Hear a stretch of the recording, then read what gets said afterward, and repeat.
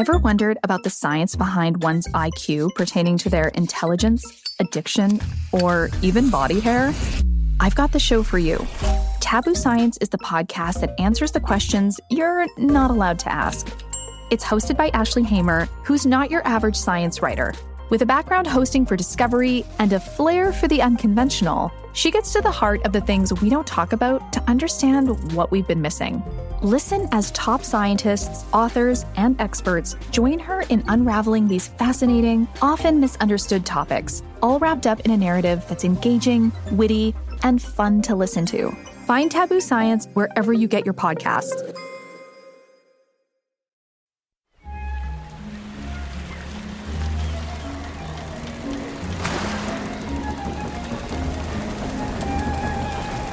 Over 200 years ago, a man arrived on a remote island called St. Helena. It's a British territory in the South Atlantic and only 122 square kilometers across. Placing his feet on the island's solid ground for the first time, he couldn't have known he would remain there for the rest of his days. That man was Napoleon Bonaparte. Now, at this point in his illustrious career, Napoleon had just been exiled for the second time, and this time for good. A conqueror, known for the reckoning of Europe, was now a washed-up emperor. His new kingdom was an uninviting, cold, but freshly renovated farm called Longwood House. It was infested with rats. But at least the walls were painted with his favorite color, green. Napoleon probably thought this ordeal would only last for a few months before his triumphant return to the mainland. But as months turned to years, it became clear he would be staying indefinitely. Hudson Lowe, the governor of St. Helena, kept him tightly supervised. Guards surrounded him. Dozens of servants were placed under strict orders, and he was completely cut off from the outside world. Napoleon's health began to decline. Abdominal pain, weakness, vomiting, and, no pleasant way of putting this, the shits. After 5.5 years on the island, he passed away on May 5th, 1821. An autopsy later revealed that Napoleon's death was brought about by gastric ulcers and stomach cancer. But Napoleon, 3 weeks before his passing, stated in his last will, "I die before my time, murdered by the English oligarchy and its assassin." Entire libraries of early forensics, speculative journals, and folk theories have been filled pondering what or who killed Napoleon. Did he die from poor health? A nasty poison? Or could it have been cold, premeditated murder?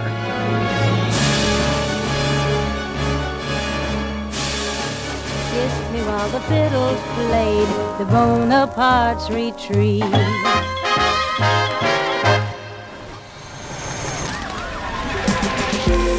You're listening to Nice Genes, a podcast dedicated to cultivating curious genomics clues, brought to you by Genome British Columbia.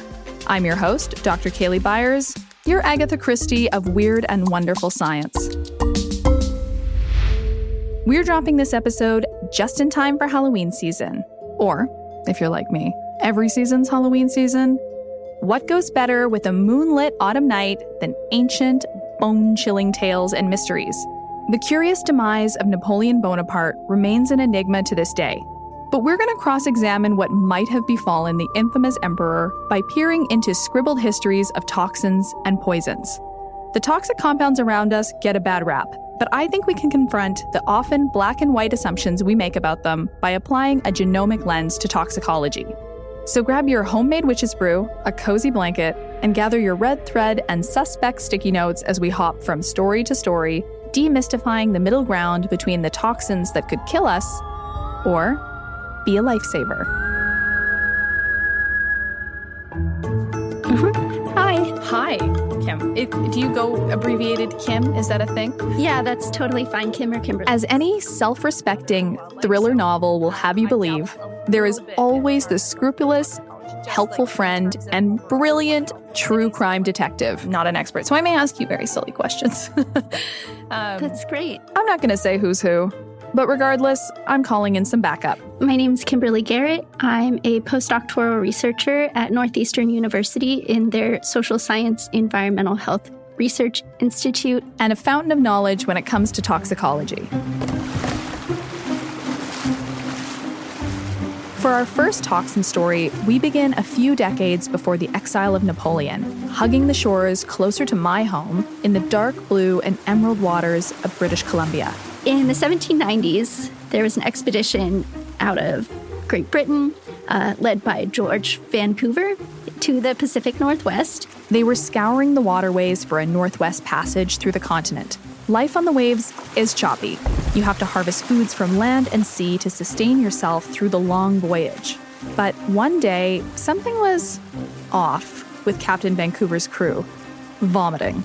Lots of it. An instant reaction of vomiting. Then limpness. Some crew entered a state of paralysis. You know, when your foot falls asleep, you can move it a little bit. You can't do that when you have a flaccid paralysis. Locked muscles, but relaxed and non-functioning. And we know our heart is a muscle, and our lungs depend on muscles to breathe. And so, unfortunately, folks often die because their heart doesn't pump.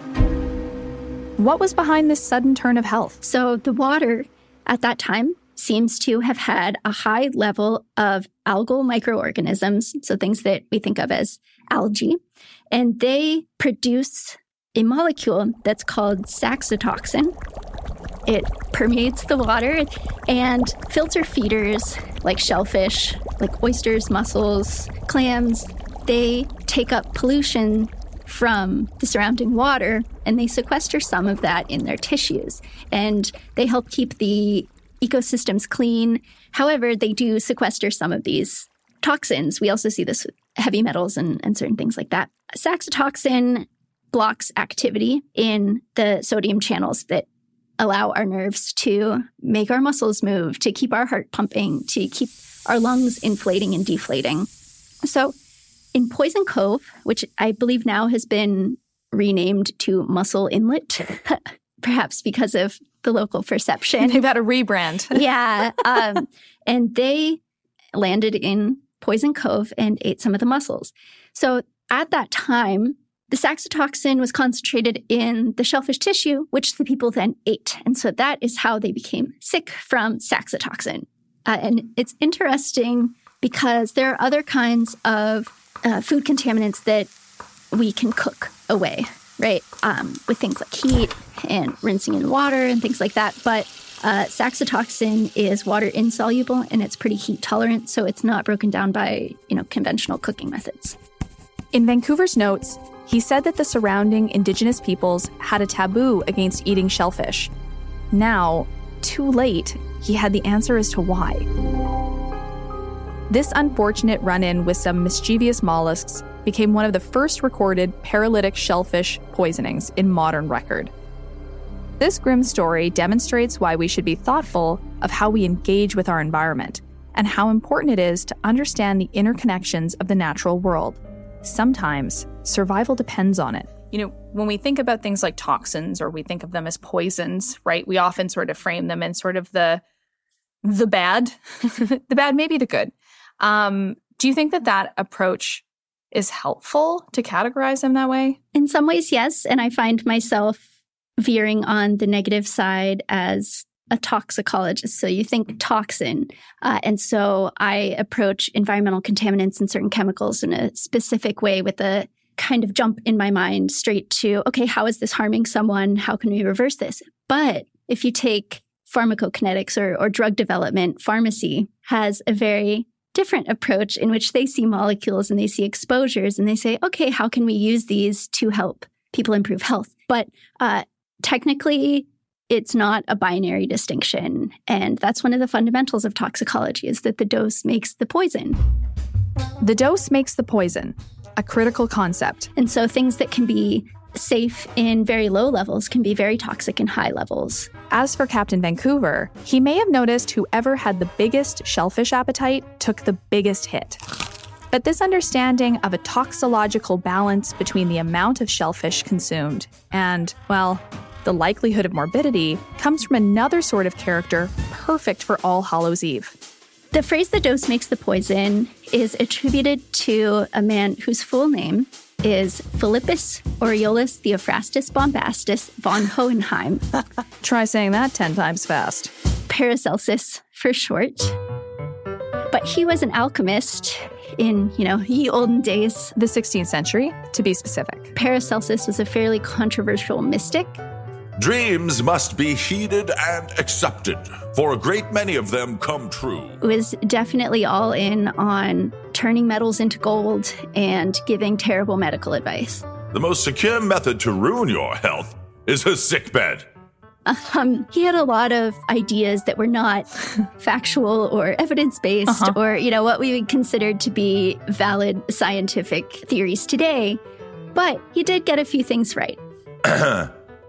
The dose makes the poison. Any chemical can have a lethal dose.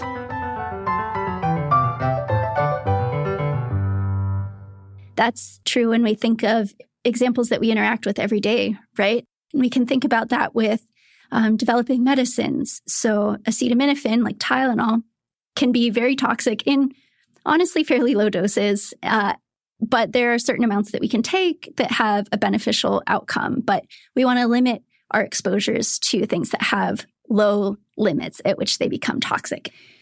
There's not really any way to take in a safe amount of cyanide if you think about an old-timey poison. But you produce cyanide in your body and you have certain enzymes that break it down. And so there is a tolerable level, at least.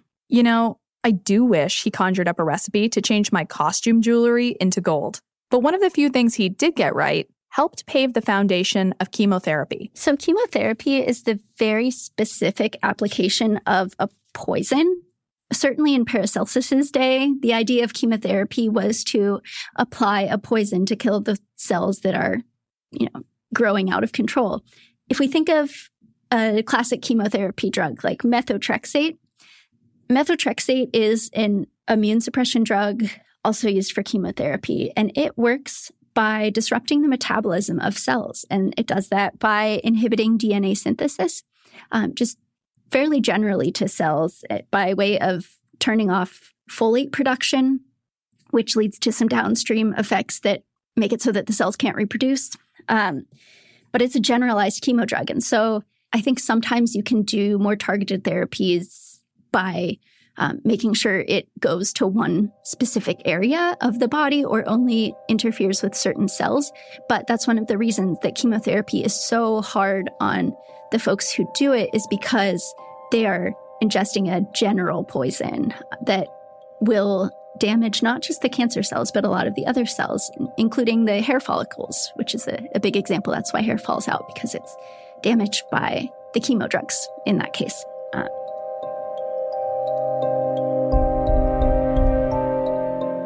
So, the dose makes the poison.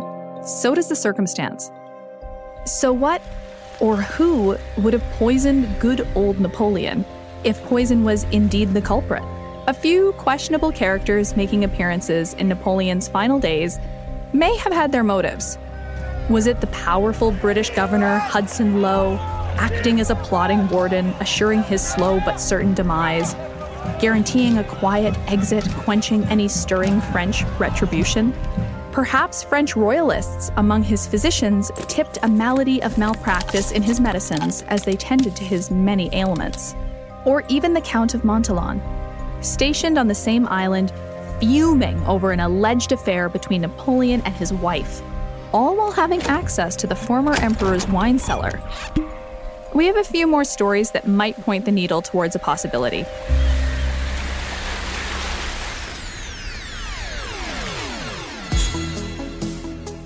You're listening to Nice Genes, a podcast all about the fascinating world of genomics and the evolving science behind it, brought to you by Genome British Columbia.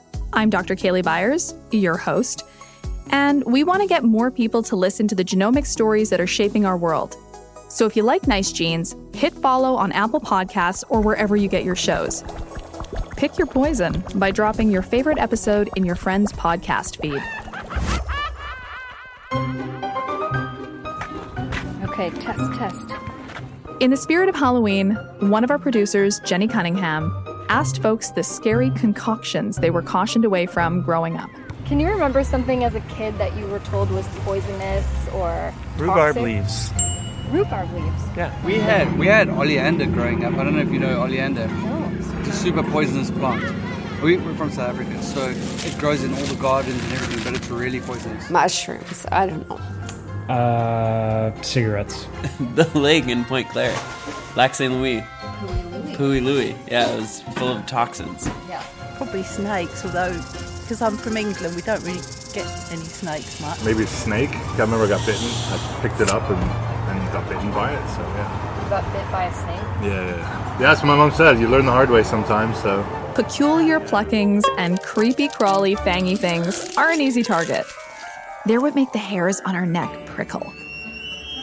Love that. That looks great. But I want to bring out a guest you will have heard on episode 1 of this season, Dr. Anna Klompen, with the Stowers Institute for Medical Research. Yes. I was hoping we would get to talk about this. Yes. She shared with us her love of jellyfish, but also has a great understanding of toxins and venoms as a whole.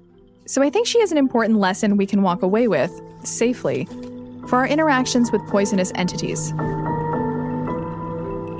So I talked about this species of box jellyfish, the Australian box jellyfish, or Chironix fleckeri. Australian box jellyfish, one of the most venomous critters on this planet. So I believe it's 2 meters of tentacle contact from a mature adult jellyfish. That's going to stop your heart in 3 to 5 minutes.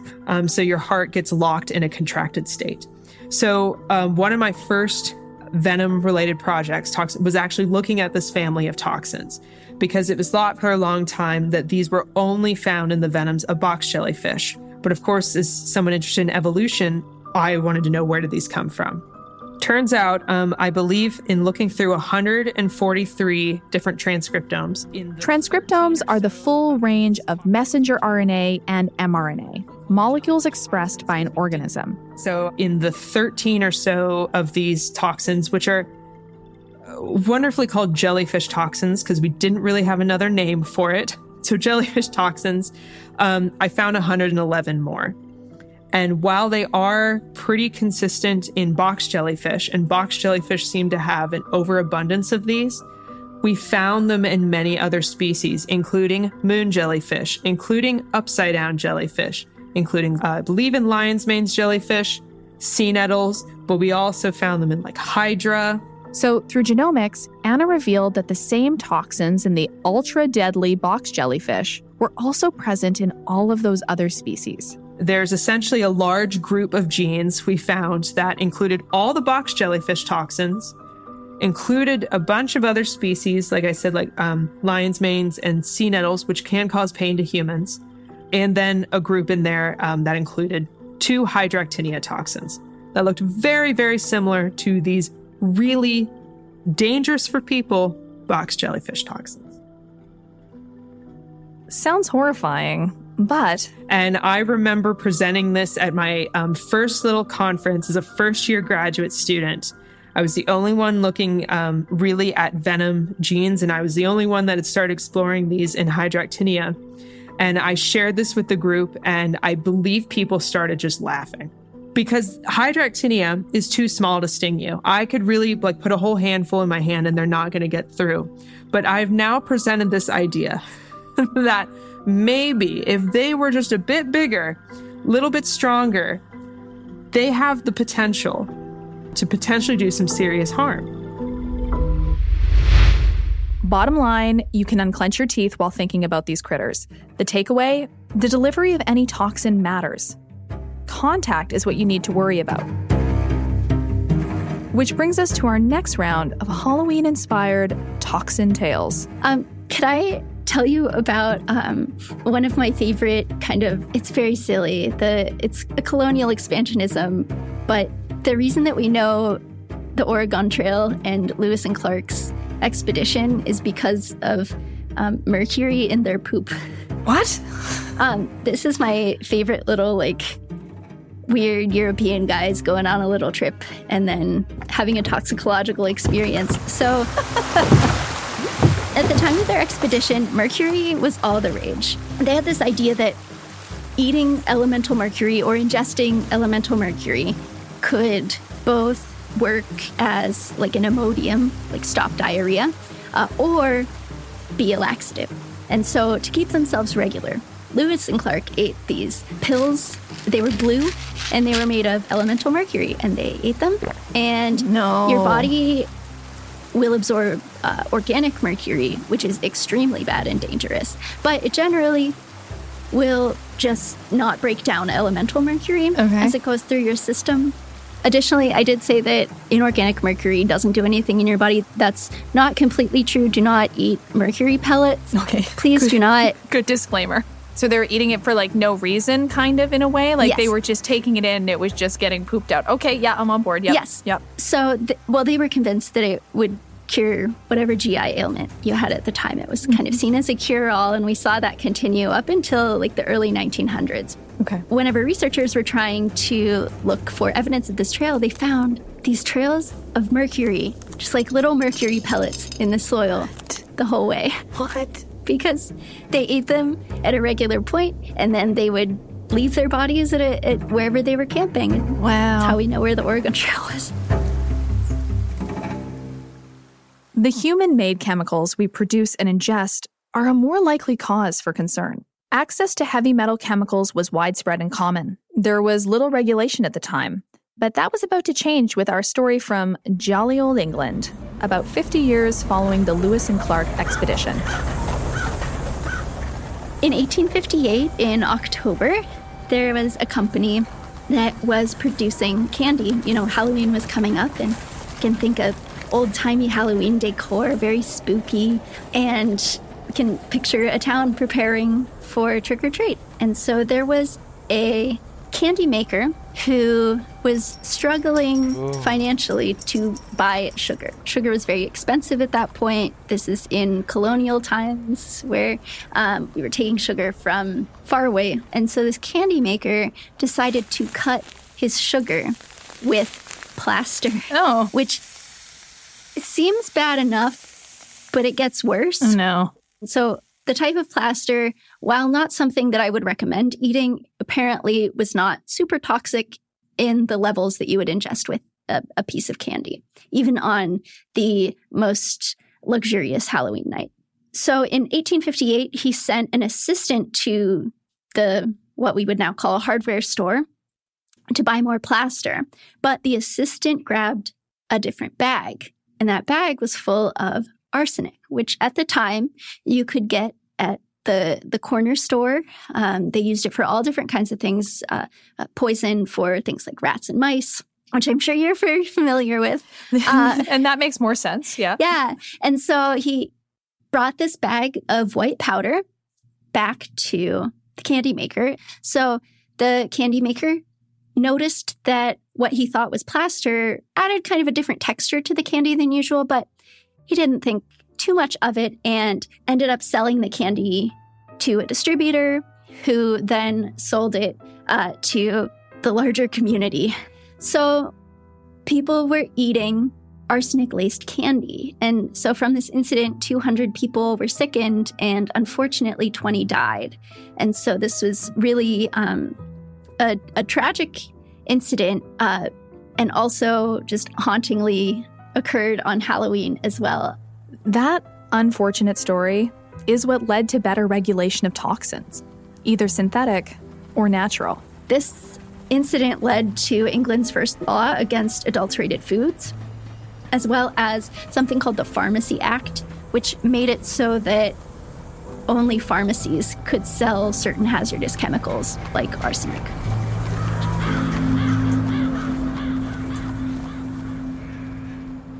So, how's that look in the 21st century? Kim spends her time looking at ways to make our lives less toxic. And her primary point of concern is what's called perfluoroalkyl and polyfluoroalkyl substances, or PFAS for short. Divert, but I want to take us to PFAS. What is PFAS? So PFAS are a class of chemicals that are defined by at least one fully fluorinated carbon, which means a carbon where all of its empty binding sites are occupied by fluorine, except for maybe one that connects it to another carbon. And so the carbon-fluorine bond is the strongest chemical bond that we can observe. It takes an immense amount of energy to break. And so the chemicals that have those bonds are very persistent and they're very strong and they last a long time in the environment and in the industrial setting. It's used for nonstick pans, firefighting foams, water repellent clothing, some cosmetics, and more. However, the persistence continues even after the product is used, and we have found that PFAS are not broken down by traditional waste management processes, and they have made their way all over the globe into rainwater, into permafrost, into the blood of 98% of Americans. So they are called forever chemicals, and they're associated with a lot of problems, especially with occupational exposure. So workers in those chemical plants have had adverse outcomes. There was a case in which chemical workers, women chemical workers, saw increased birth defects in their kids as they had worked while they were pregnant. But even at lower levels through drinking water, we see things like differences in breast tissue development and kidney cancer. So I work in the PFAS Project Lab, and we look at the ways in which social systems impact our relationship to chemical pollution and chemical exposure, and also how certain properties of PFAS lend themselves to being so persistent in our environments and why governments are still allowing their production. And so we see that there are high PFAS levels in fish that, swim in areas that are downstream from chemical pollution. There are tons and tons of sampling data from different species of animals, including polar bears. And so it really accumulates in the environments of these animals. These PFAS chemicals aren't just sticky to our environment, but they're sticky to our genetics. A study with zebrafish found that these chemicals can pass through the placenta of their offspring, which messes with the next generation's development, impacting their morphology, gene expression, and can even lead to their mortality. We're only starting to see what genetic effects it has on people. So I'm going to be real with you. This doesn't sound awesome. What solutions are we sort of uncovering for how to deal with this? So in order to think about solutions, we have to look at the scope and scale of the problem. And for a long time, chemical companies have been allowed to use PFAS and dump them into the environment without having to report them at all. Some of them, they bypassed regulation under the Clean Water Act, but that is starting to change. And so because these chemicals are so persistent and they travel fairly easily through environmental media like groundwater, ocean water, things like that, they are everywhere. Taking a traditional approach of just cleaning it up is not enough. It's far too late. We can certainly install filtration in communities and places that have especially high concentrations, hopefully on the dime of the polluters. But what we really need to do right now is turn off the tap of PFAS production, use, and prevent it from getting into the environment. We've already realized that there's a problem, and now we need to do something about it. As Kim mentioned, these chemicals were used to benefit consumers. It wasn't devised diabolically by some wicked wizard, as far as we know. It spawned from the societal need to improve our everyday items. But as Kim says, think about what risks we're willing to take, right? Chemicals can have all kinds of benefits to us, right? But do we need all of those benefits for the risks that they pose? So for something with PFAS, do I need waterproof mascara? No, probably not. And there are a lot of alternatives that are available. And she chooses to live her life with one final principle of toxicology. My brain is turning towards something called the precautionary principle. And I'm a big proponent of the precautionary principle. The precautionary principle is essentially, it's a better safe than sorry. As we've mentioned, there's a lot of chemical diversity and lots of different protections that our body has to keep us safe. And that varies by exposure route, right? Your skin is very different than the inside of your lungs. But just because there is no evidence of something being dangerous, then it's better to be safe than sorry. So we should always be working to find more sustainable and safer solutions to the problems that those harmful chemicals fix in the short term.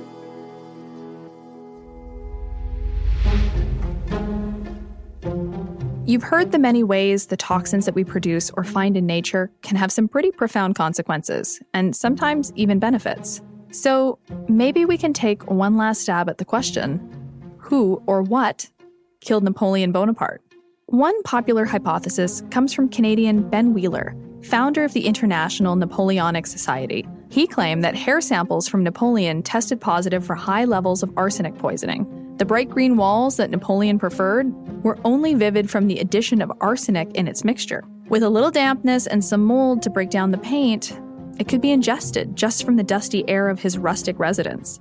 The night before his death, Napoleon's physician notes giving him a dose of calomel, a popular Victorian-era drug, but completely riddled with mercury chloride. So, Wheeler points an accusatory finger towards the bane of Napoleon's exile, the governor, Hudson Lowe, who appointed the staff and oversaw the renovations of Longwood House, was the cold architect of a cruel and long ploy of bodily sabotage, all in the name of king and country.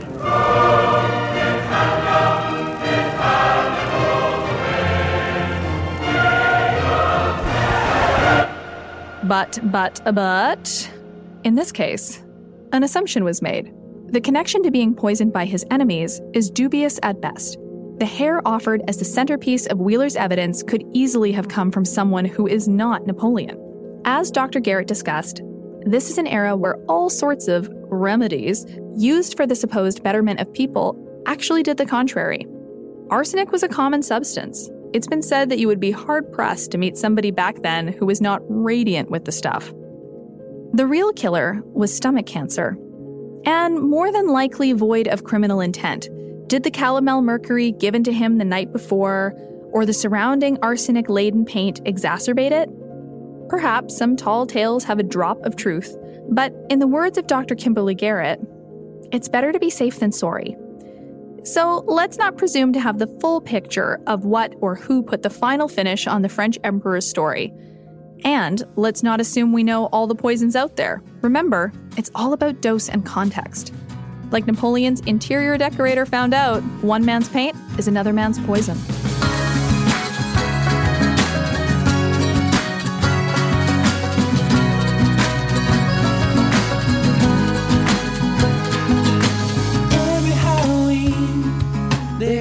To be seen in the night to test your doubt. Our guests for today were toxicologist and environmental health scientist Dr. Kimberly Garrett from Northeastern University and Dr. Anna Klompin from the Stowers Institute for Medical Research. But ghosts will be ghosting, it's the kids that scare the most. I don't blame them, they just wanna have some fun. You've been listening to Nice Genes, a podcast brought to you by Genome British Columbia. If you like this episode, go check out some of our previous ones wherever you listen from. Share us with your friends and leave us a review. You can also DM the show on Twitter by going to @GenomeBC. And if you're listening with kiddos or a teacher looking to spice up your lessons, we have learn-along activity sheets added to the show description of each episode.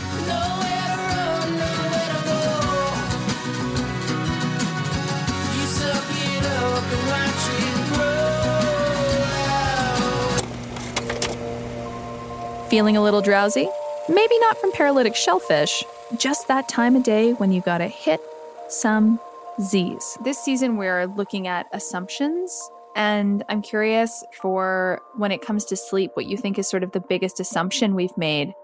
One of the long-lasting assumption is sleep is good for resting. Sleep is good for forgetting. Partly true, but what we found is completely opposite. During the wake, your brain connection will be decreased, and then sleep is very good for connecting your brain.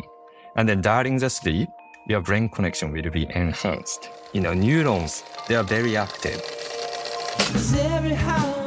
Join us next time where we look at one of the most important parts of your non-waking life, sleep. Until then, sayonara.